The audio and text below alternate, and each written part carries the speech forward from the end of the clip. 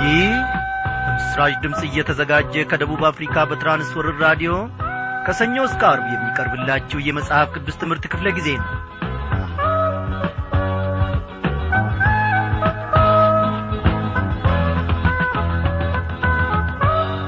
በጌታ የተወደዳችሁ ክቡራን አድማጮቼ እንደምን አመሻችሁ። እግዚአብሔር አምላካችን ወዶና ፈቅዶ ዛሬን ደግሞ በፊቱ እንድንሆን ከእርሱ የጸጋ ማዕዱም እንድንካፈል ቸርነቱን አብዝቶልን ምሕረቱንም አስፍቶ እነሆ በራዲዮናችን ዙሪያ አንድ ላይ በእርሱ ፊት ተሰባስበናል። እግዚአብሔር እየተመሰገነ ይሁን። ምናልባት አንዳንዶቻችሁ ጠላት ተፈታትኗችሁ እነሆ ከቃሉ ማዕድ ፈቀቅ ሊያደርጋችሁ በሕመም በደዌ በተለያየ አይነት ፈተና በተለያየ አይነት መከራ እነሆ እንድትወጡ እንድትዘልቁ በዚያም ውስጥ ደግሞ እንድትማስኑና እንድትለፉ በዚህን ሰዓት ቀንበሩን በላያችሁ ላይ ጭኖ ሊሆን ይችላል። እግዚአብሔር ግን የጠላትን ቀንበር ለመሰባበር ምንም የሚያግደው ነገር የለምና በእርሱ ታመኑ። በእውነት እላችኋለሁ ወገኖቼ ወደ እግዚአብሔር ተመልከቱ። ኃይለኛውና ብርቱ የሆነውን ኢየሱስ ክርስቶስ መድኃኔ ዓለም የእግዚአብሔርን ልጅ ተመልከቱ። እርሱ ከፊት ለፊታችሁ ያለፈ እንደሆነ ጠላት ፈጽሞ የጠላትም ሐሳብ ከቶ ሊያገኛችሁ አይችልም። ይህ እኔ በሕይወቴ የተለማመድኩት ስለሆነ እመሰክራለሁ፣ እናገራለሁ። ያላለፍኩበትን ነገር ፈጽሞ ልመሰክር አልሻም፣ ውሸት ይሆንብኛልና። ኃይለኛውና ሰባሪውን ኢየሱስ ክርስቶስን ቅደምልኝ ይበሉት። በኑሯችሁ በሥራችሁ በምንም አይነት መንገድ ኢየሱስ ክርስቶስን ብታስቀድሙ እነሆ ጠላት ያፍራል። እግዚአብሔር ታላቅ ነው ወገኖቼ። ይህንን ድንቅ ጌታ ታዲያ ከፍ ከፍ እያደረግን እያመሰገንነው ደግሞ አብረን እንቆያለን። ሕይወታችንን በሙሉ ለእግዚአብሔር ብንሰጥ ኑሯችንን በሙሉ ለእግዚአብሔር ብንሰዋ ምንኛ መታደል ምንኛ በረከት ነው። አንዳንድ ሰዎች የአእምሮ ዕውቀታቸውን እየተጠቀሙ ይደምራሉ፣ ይቀንሳሉ። ነገ እንዲህ ባደርግ በዚህ ይቀናኛል፣ ተነጎዲያ ደግሞ እንዲህ ባደርግ በዚህ ይሳካልኛል ይላሉ።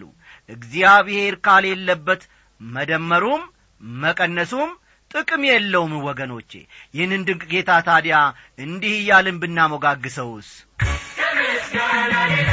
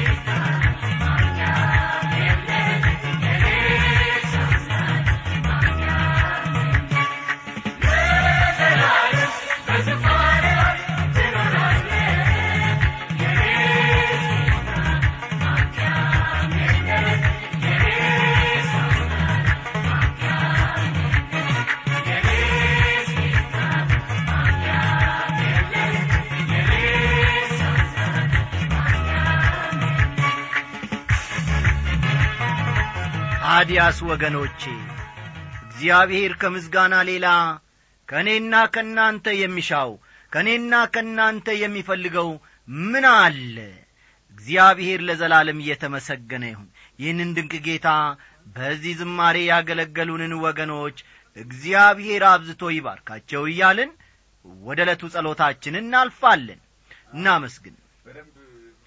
አቤቱ አባታችንና አምላካችን ሆይ ደካሞች ኃጢአተኞችና በደለኞች ሆነን ሳለን በዚህን ሰዓት ደግሞ ልናመሰግን ዘላለማዊና ቅዱሱን ስምህንም ደግሞ ለመጥራት በፊትህ ተገኝተናል። አንተ ሰው እንደሚያይ አታይም፣ ሰው እንደሚመለከት አትመለከትም። ስለዚህም ደግሞ ከምሕረትህ የተነሳ ጠማሞች ላንተ የማረባ ላንተም ደግሞ እግዚአብሔር ሆይ የማንመች ሰዎች ሆነን ሳለን ዛሬም ደግሞ በፊት ተገኝተናል። እግዚአብሔር ሆይ እጅግ አድርገን እናመሰግንሃለን። በእውነት ከዚህ የበለጠ ቋንቋና አንደበት ኖሮን ብናመሰግን እጹብ ድንቅ የሆነውን ስምህን ደግሞ ብናወድስ ምንኛ ደስ ባለን። እግዚአብሔር ሆይ ከረከሱ ከናፍርቶቻችን የሚወጡትን የምስጋና ቃላትን ለመቀበል አንተ ቸል አትልም፣ እምቢተኛም አይደለህም። እግዚአብሔር አባቴና አምላኬ ሆይ እኔንም ወገኖቼንም ደግሞ በዚህን ሰዓት በልጅ በጌታ በኢየሱስ ክርስቶስ ውስጥ ትመለከተናለህ። እግዚአብሔር ሆይ በዚህች ምሽት ድንቅ ከሆነው ከቃልህ ማዕድ ደግሞ እንድንመገብ ታምነን ወደ አንተ መጥተናል። ባርከን ቀድሰን በዚህ በምንማረው ቃልህ ደግሞ ፍሬ ማፍራት እንድንችል እግዚአብሔር አባቴና አምላኬ ሆይ ለሌሎችም ደግሞ ጠገንና መከታ መሆን እንድንችል ሕይወታችን ለሌሎች ደግሞ ትርፍ መሆን የምንችልበትን ጸጋ ከጸባዖት እንድትሰጠን እንለምንሃለን። ከኮረጆ የወጣ ዓሣ አድርገን ከኮረጆ የወጣ ዳቦ አድርገን ሕይወታችን ለሌላው ይቆረስ። እግዚአብሔር ሆይ ለሌሎች እንቅፋት ሆነን እንዳንገኝ እንደ ተማርነው እንደ ቃልህ መሠረት ደግሞ መኖር እንድንችል አሁንም እጃችንን ያዝ። ይህንን ሁሉ ስለምታደርግ እጅግ አድርገን እናመሰግንሃለን። በመድኃኒታችን በጌታችን በኢየሱስ ክርስቶስ ባከበርከው በአንድ ልጅ ስም አሜን።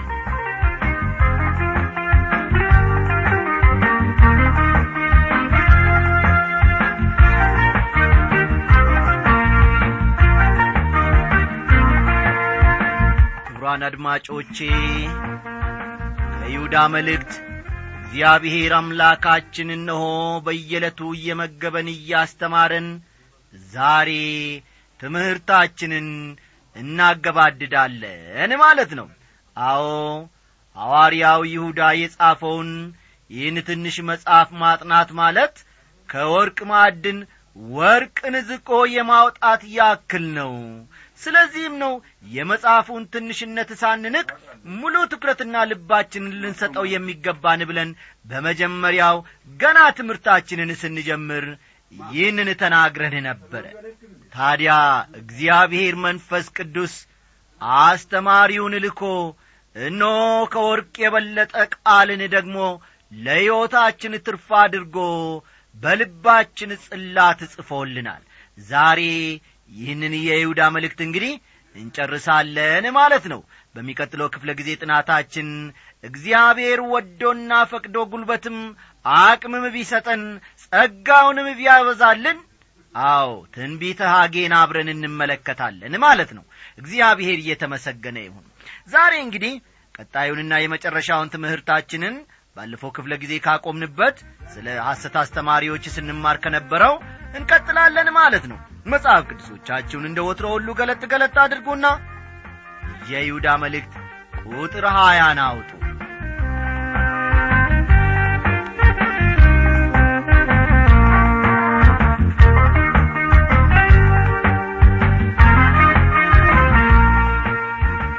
ስህተት በበዛበት ዘመን አማኞች ምን ማድረግ እንዳለባቸው ከዚህ ክፍል እንመለከታለን ማለት ነው። እንደዚህ እኔና እናንተ እንዳለንበት ስህተት በበዛበት ዘመን የሚኖሩ አማኞች 7 ነገሮችን ማድረግ እንዳለባቸው ይሁዳ ይዘረዝራል። እስቲ ቁጥር 20 እንመልከት። ወዳጆች ሆይ ከሁሉ ይልቅ በተቀደሰ ሃይማኖታችሁ ራሳችሁን ለማነጽ እየተጋችሁ በመንፈስ ቅዱስም እየጸለያችሁ ይላል። አንደኛ በተቀደሰ ሃይማኖታችሁ ራሳችሁን ለማነጽ እየተጋችሁ ይላል። ይህ አማኞች ማድረግ ከሚገባቸው 7 ነገሮች የመጀመሪያው ነው ማለት ነው። በተቀደሰ ሃይማኖታችሁ ራሳችሁን ለማነጽ ምን እያደረጋችሁ ይላል? እየተጋችሁ ይላል። ይህም ማለት የእግዚአብሔርን ቃል ማጥናት ማለት ነው።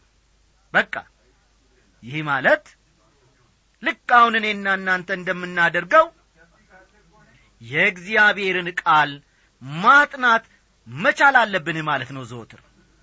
እንዲህ ሲባል ደግሞ እዚህና እዚያ የምንወዳቸውን ምዕራፎች ወይም ጥቅሶች ማለት ሳይሆን ዳር እስከ ዳር ሙሉውን መጽሐፍ ቅዱስ ማንበብና ማጥናት ማለት ነው።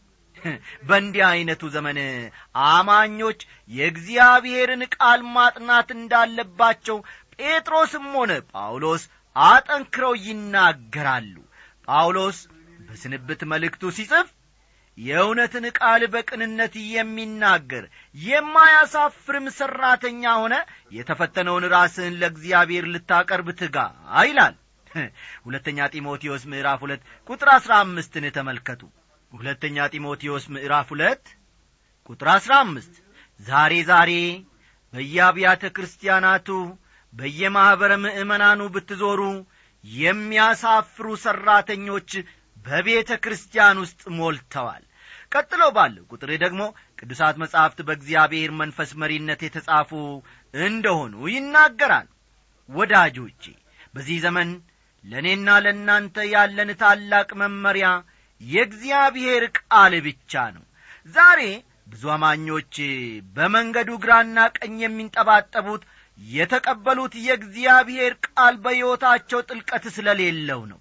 ልክ ድንጋያማ ቦታ ላይ እንደተዘራ ዘር የቃሉ ፍሬ መልካም መሬት ላይ አልወደቀም። ለምና ምቹ ቦታ ላይ ሲዘራ ግን ቃሉ ፍሬ ይኖረዋል። በሁለተኛው መልእክቱ ጴጥሮስ ስለ ሐሰተኛ መምህራን ሲናገር ከእርሱም ይልቅ እጅግ የጸና የትንቢት ቃል አለን፣ ምድርም እስኪጠባ ድረስ የንጋትም ኮከብ በልባችሁ እስኪወጣ ድረስ ሰው በጨለማ ስፍራ የሚበራን መብራት እንደሚጠነቀቅ ይህን ቃል እየጠነቀቃችሁ መልካም ታደርጋላችሁ። ይህን በመጀመሪያ አወቁ። በመጽሐፍ ያለውን ትንቢት ሁሉ ማንም ለገዛ ራሱ ሊተረጉም አልተፈቀደም ይላል። ሁለተኛ ጴጥሮስ ምዕራፍ 1 ቁጥር 19 እስከ 20። ሁለተኛ ጴጥሮስ ምዕራፍ 1 ቁጥር 19ና 20 ተመልከቱ። አንድ ጥቅስ ከዚህ ሌላ ጥቅስ ደግሞ ከዚያኛው ክፍል እየመዘዛችሁ መጽሐፍ ቅዱስን እናውቃለን ማለት ከቶ አትችሉም። በእንዲህ ያሉ ጥቅሶች ላይ አስተምህሮን መመስረት ለከፋ ውድቀት ይዳርጋል ወገኖቼ። ሁለተኛው ነጥባችን ደግሞ ከሰባቱ ውስጥ በመንፈስ ቅዱስም እየጸለያችሁ የሚል ነው። ፈጠን እያላችሁ ነጥቦቹን ጻፉ። በመንፈስ ቅዱስም እየጸለያችሁ የሚለው አንድ አማኝ ማድረግ ከሚገባቸው ከሰባቱ ነጥቦች ሁለተኛው ነው። አባባሉ ያልተለመደ ነው። ይህን የመሰለ ቃል የምናገኘው በኤፌሶን መልእክት ውስጥ ብቻ ነው። በኤፌሶን መልእክት ጳውሎስ የእግዚአብሔርን ጦር መሳሪያዎች ይዘረዝራል። ዝርዝሩ ውስጥ ካሉት ሁለቱ በቀር የተቀሩት በሙሉ መከላከያ ናቸው። አንደኛው ማጥቂያ መሳሪያ በጸሎትና በልመናም ሁሉ ዘወትር በመንፈስ ጸልዩ፣ በዚህም ሐሳብ ስለ ቅዱሳን ሁሉ እየለመናችሁ በመጽናት ትጉ የተባለለት ነው። እንዴት አይነት ድንቅ ቃል ነው! እኔና እናንተ ይህንን መመሪያ ስንት ጊዜ ተከትለናል። ኤፌሶን ምዕራፍ 6 ቁጥር 18ን ልብ ይሏል። ሌላው ማጥቂያ መሳሪያችን ደግሞ የመንፈስ ሰይፍ የተባለው የእግዚአብሔር ቃል ነው። አስተውሉ፣ ይህ ማጥቂያ መሳሪያችን ነው። የመንፈስ ሰይፍ የተባለው የእግዚአብሔር ቃል ነው። እንግዲህ ሐዋርያው ይሁዳ በተቀደሰ ሃይማኖታችሁ ራሳችሁን ለማነጽ እየተጋችሁ ሲል ይህን ማለቱ ነው። በእግዚአብሔር ቃል ራሳችንን እናንጻለን፣ በመንፈስ ቅዱስ ደግሞ እንጸልያለን። አስተውሉ። በእግዚአብሔር ቃል ራሳችንን እናንጻለን፣ እንገነባለን።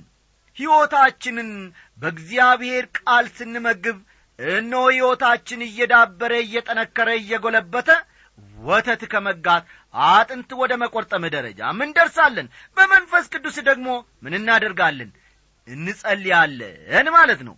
በመንፈስ መጸለይ ሲባል ጌታ ሆይ ይህን ስጠኝ፣ ያኛውንም ጨምርልኝ፣ ይህኛውም ያስፈልገኛል ከሚል የልመና ጸሎት የላቀ ነው። የሚያስፈልገንን ነገር ከእግዚአብሔር መጠየቅ አግባብና ትክክል ነው። ግን ስለ ምስጋናስ ምን ታስባላችሁ? ስለ አምልኮስ ምን ታስባላችሁ? አንዳንዶቻችን በተንበረከክን በእግዚአብሔርም ፊት በቀረብን ጊዜ በጸሎታችን ሁሉ እግዚአብሔርን መጨቅጨቅ እንወዳለን። ያንን ስል ግን ወይም ደግሞ ይህንን ስናገር እግዚአብሔርን አንጠይቅ፣ እግዚአብሔርን አንጨቅጭቅ ማለት አይደለም። ነገር ግን ክብር ለሚገባው ለልዑል እግዚአብሔር አምላካችን ደግሞ ምስጋናንና አምልኮን ብንሰዋ እጅግ ደስ የሚል ተቀዳሚም ነው ብዬ ነው። ጸሎታችን ሁሉን ለሚችል አምላክ አምልኮንና ምስጋናን ያካተተ ሊሆን ይገባል። ተመልከቱ፣ ባጭሩ ለማለት የፈለኩት እኔ ጸሎታችን ሁሉን ለሚችል ለልዑል እግዚአብሔር አምላክ አምልኮንና ምስጋናን ያካተተ ሊሆን ይገባል ለማለት ፈልጌ ነው። ዶክተር ሄርል ማቸር የተባሉ በመጋቢነት የሚያገለግሉ የጌታ ሰው በቤተ ክርስቲያናቸው ስለነበረው የጸሎት ስብሰባ ያጫወቱኝን በፍጹም አረሳውም አሉ ዶክተር መጊ አንድ ጊዜ ለኛ ሲመሰክሩ። እኚህ ሰው እንዳጫወቱኝ ከሆነ አሉ፣ እኚህ ሰው እንዳጫወቱኝ ከሆነ እንደ ብዙዎቹ የጸሎት ስብሰባዎች ሁሉ የቤተ ክርስቲያናቸውም የጸሎት ስብሰባ ሕይወት የለሽ ይሆንባቸውና ይቸገራሉ። ታዲያ አንድ ቀን ከዛሬ ጀምሮ እስከ ተወሰነ ጊዜ ድረስ እግዚአብሔር ስላደረገልን ነገር ከማመስገንና እርሱንም ከማምለክ በቀር ምንም አይነት የልመና ጸሎት አናቀርብም በማለት ለቤተ ክርስቲያናቸው ምእመናን ይናገራሉ። እንዳሉትም ሕዝቡ ሁሉ ወይም ምእመኑ ሁሉ እግዚአብሔርን ማመስገን ይጀምራል። ምእመኑ ስላደረገላቸው ነገር እግዚአብሔርን ሲያመሰግኑ ያደረገላቸው ነገር በጣም ብዙ ሆኖ ያገኙታል። የተደረገላቸው እግዚአብሔርም ደግሞ በምስጋናቸው አኳያ ምን እንዳደረገላቸው ሲመሰክሩ እጅግ ብዙ ሆኖ ያገኙታል። የሚገባቸውን ያክል እግዚአብሔርን ለማመስገን ጨርሶ ጊዜው እንደማይበቃቸውም ይረዳሉ። በአጭር ጊዜ ውስጥ ወገኖቼ በእውነት ነው የምላችሁ፣ በአጭር ጊዜ ውስጥ በቤተ ክርስቲያናቸው የጸሎት ሕይወት ከዚህ ቀደም አይተውት የማያውቁትን ለውጥ ያያሉ። ስለሚያስፈልገን ነገር ወደ እግዚአብሔር በጸሎት መቅረብም ቢሆን የምስጋናና የአምልኮን ያህል ተገቢና መጽሐፍ ቅዱሳዊ ነው ብለው እነሆ ከዚህ በፊት ያጋጠማቸውን በእውኑ ዶክተር መጊ የእግዚአብሔር ባሪያ መሰከሩልን። እውነት ነው ወገኖቼ። ጳውሎስ ለሮሜ ክርስቲያኖች በጻፈው መልእክት ስለ አገልግሎቱ እንዲጸልዩለት ሲጠይቃቸው እንመለከታለን። ወንድሞች ሆይ ስለኔ ወደ እግዚአብሔር እየጸለያችሁ ከእኔ ጋር ትጋደሉ ዘንድ በጌታችን በኢየሱስ ክርስቶስና በመንፈስ ፍቅር ለምናችኋለሁ ይላል። ሮሜ ምዕራፍ 15 ቁጥር 30 ተመልከቱ። እየተጋደላችሁ ይላል ጳውሎስ። የኛም ጸሎት እንደዚያ መሆን አለበት ወገኖቼ። አንዳንዶቻችን በአሁኑ ጊዜ ስንተኛ አምላኬ ሆይ በሰላም ስላዋልከኝ አመሰግናለሁ ብለን ሳንከናነብም አንቀርም። እንደገና ጠዋት ስንነሳ ደግሞ ብርድ ልብሳችንን ገለጥ አድርገን አልጋችን ላይ ቁጭ ብለን ጌታዬ በሰላም አውለን ብለን የምንነሳም እንኖራለን። ማዛጋታችንም መንጠራራታችንም ጸሎታችንም እዚያው አልጋ ላይ ያበቃል። በእውነት ነው የምላችሁ። በመንፈስ መጸለይ ማለት በመንፈስ ቅዱስ ምሪት የሚቀርብ ጸሎት ማለት ነው።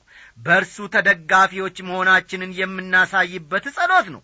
ከሮሜ ምዕራፍ 8 ቁጥር 26 እንደምንመለከተው ጳውሎስ እንዲሁም ደግሞ መንፈስ ድካማችንን ያግዛል፣ እንዴት እንድንጸልይ እንደሚገባን አናውቅምና፣ ነገር ግን መንፈስ ራሱ በማይነገር መቃተት ይማልድልናል ይላል። ታዲያስ ወገኖቼ እውነት አይደለም እንዴ? ዛሬ እንቅልፍ አላሸነፈንምን? ዛሬ ያልጋ ምቾት አላሸነፈንምን? መጋደላችን ወዴት አለ? ሐዋርያው እየተጋደላችሁ ይላል። እኔና እናንተ ግን ከመጋደል አልፈን መጋደምን መርጠናል። አዎ እግዚአብሔር ይቅር ይበለን። ውድ አድማጮቼ እኔና እናንተ እንደ ትናንሽ ሕፃናቶች ነን። እንዴት ወይም ስለምን መጸለይ እንዳለብን እንኳን አናውቅም። የጌታ አገልጋይ የሆኑት ዶክተር መጊ ገጠመኛቸውን ሲያጫውቱን ትልቁን የልጄን ልጅ ይዤ ወደ ገበያ ማዕከል በሚሄድበት ጊዜ አሉ የሚያየውን ሁሉ እንድገዛለት እየጠየቀ ያስቸግረኛል። አንዳንዶቹ ነገሮች በፍጹም የሚያስፈልጉት አይደሉም። አንዳንዶቹ ነገሮች ደግሞ ጉዳት ሊያደርሱበት የሚችሉ ናቸው ብለው አጫወቱን። አሁን ወገኖቼ የኔና የናንተ ጸሎትም ይህንን ይመስላል። ስለዚህም በጸሎት የምንጠይቀውን ሁሉ እግዚአብሔር አይሰጠንም።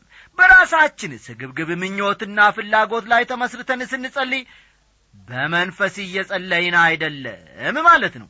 መንፈስ ቅዱስ እንዲማልድልን መፍቀድን መማር አለብን። አንድ የጌታ ሰው ሲመሰክሩ በአንድ ወቅት እንዲህ አሉ። ከጥቂት ዓመታት በፊት በቬኔዙዌላ የሚኖር ሚስዮናዊ አንድ ትንሽ መስቀል ልኮልኝ ነበር። መስቀሉ ላይ ደግሞ ጸሎት ማለት መንፈስ ቅዱስ በአማኙ በኩል የሚናገረው በክርስቶስ አማካይነት ወደ እግዚአብሔር ሲደርስ ነው የሚል ጽሑፍ ነበረበት አሉ። አባባሉ ትክክለኛ በሆነ ሁኔታ ጸሎትን ይገልጸዋል ብዬ አስባለሁ። መስቀሉ ላይ የተጻፈው ጽሑፍ ስለ ጸሎት ምን ይላል መሰላችሁ? ጸሎት ማለት መንፈስ ቅዱስ በአማኙ በኩል የሚናገረው በክርስቶስ አማካይነት ወደ እግዚአብሔር ሲደርስ ነው የሚል መልእክት ነበረበት። እስቲ ቁጥር 1 እና 2 ፈጠን ብለን እንመልከት።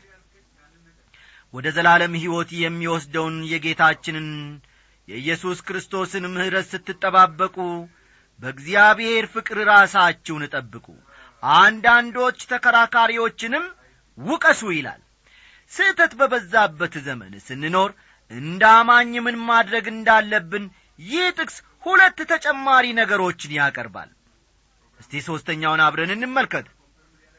በእግዚአብሔር ፍቅር ራሳችሁን ጠብቁ ይላል። እግዚአብሔር አማኙን እንደሚወድ በሚገባ መገንዘብ ይኖርብናል። ቀደም ብለን እንደተመለከትነውም ሐዋርያው ይሁዳ አማኞችን የተወደዳችሁ እያለ ነበር የጠራቸው። የእግዚአብሔር ፍቅር ልባችንን እንዲሰራ ራሳችንን አሳልፈን እንስጥ። በተለይ ደግሞ በዚህ ስህተት በበዛበት ዘመን ይህን ማድረግ እጅግ አስፈላጊ ነው። አንድ አማኝ ወይም ክርስቲያን ማድረግ ከሚገባቸው 7 ነገሮች ውስጥ አሁን ደግሞ 4ኛውን አብረን እንመለከታለን። እንዲህ ይላል፣ ወደ ዘላለም ሕይወት የሚወስደውን የጌታችንን የኢየሱስ ክርስቶስን ምሕረት ስትጠባበቁ ይላል። ወገኖቼ የዳነውና የዘላለም ሕይወትን የምንቀበለው ከእግዚአብሔር ምሕረት የተነሳ ብቻ ነው። 5ኛ አንዳንዶች ተከራካሪዎችን ውቀሱ ይላል። በጌታ የተወደዱ አንድ አገልጋይ በአንድ ወቅት እንዲህ አሉ። ከብዙ ዓመታት በፊት በመጋቢነት አገለግል በነበረበት ዘመን አንዲት ሴት ወደ ቢሮዬ እየመጣች ለ6 ሳምንታት ያክል የተለያዩ ጥያቄዎችን ታቀርብልኝ ነበር። መጀመሪያ ላይ ይህቺ ሴት ጥያቄዎችን የምታቀርበው እኔን ለማጥመድ እንደሆነ ገምቼ ነበር ካሉ በኋላ ጨዋታቸውን ወይም ምስክርነታቸውን ቀጠል አደረጉና ስለዚህ አንድ ቀን ቆጣ ብዬ ተናገርኳትና ይህቺ ሴት ተሸማቃ ትመለሳለች። ይህን የተመለከተች አንዲት የቤተ ክርስቲያናችን አባል የነበረች ሴት ለምን እንዲህ አደረጉ?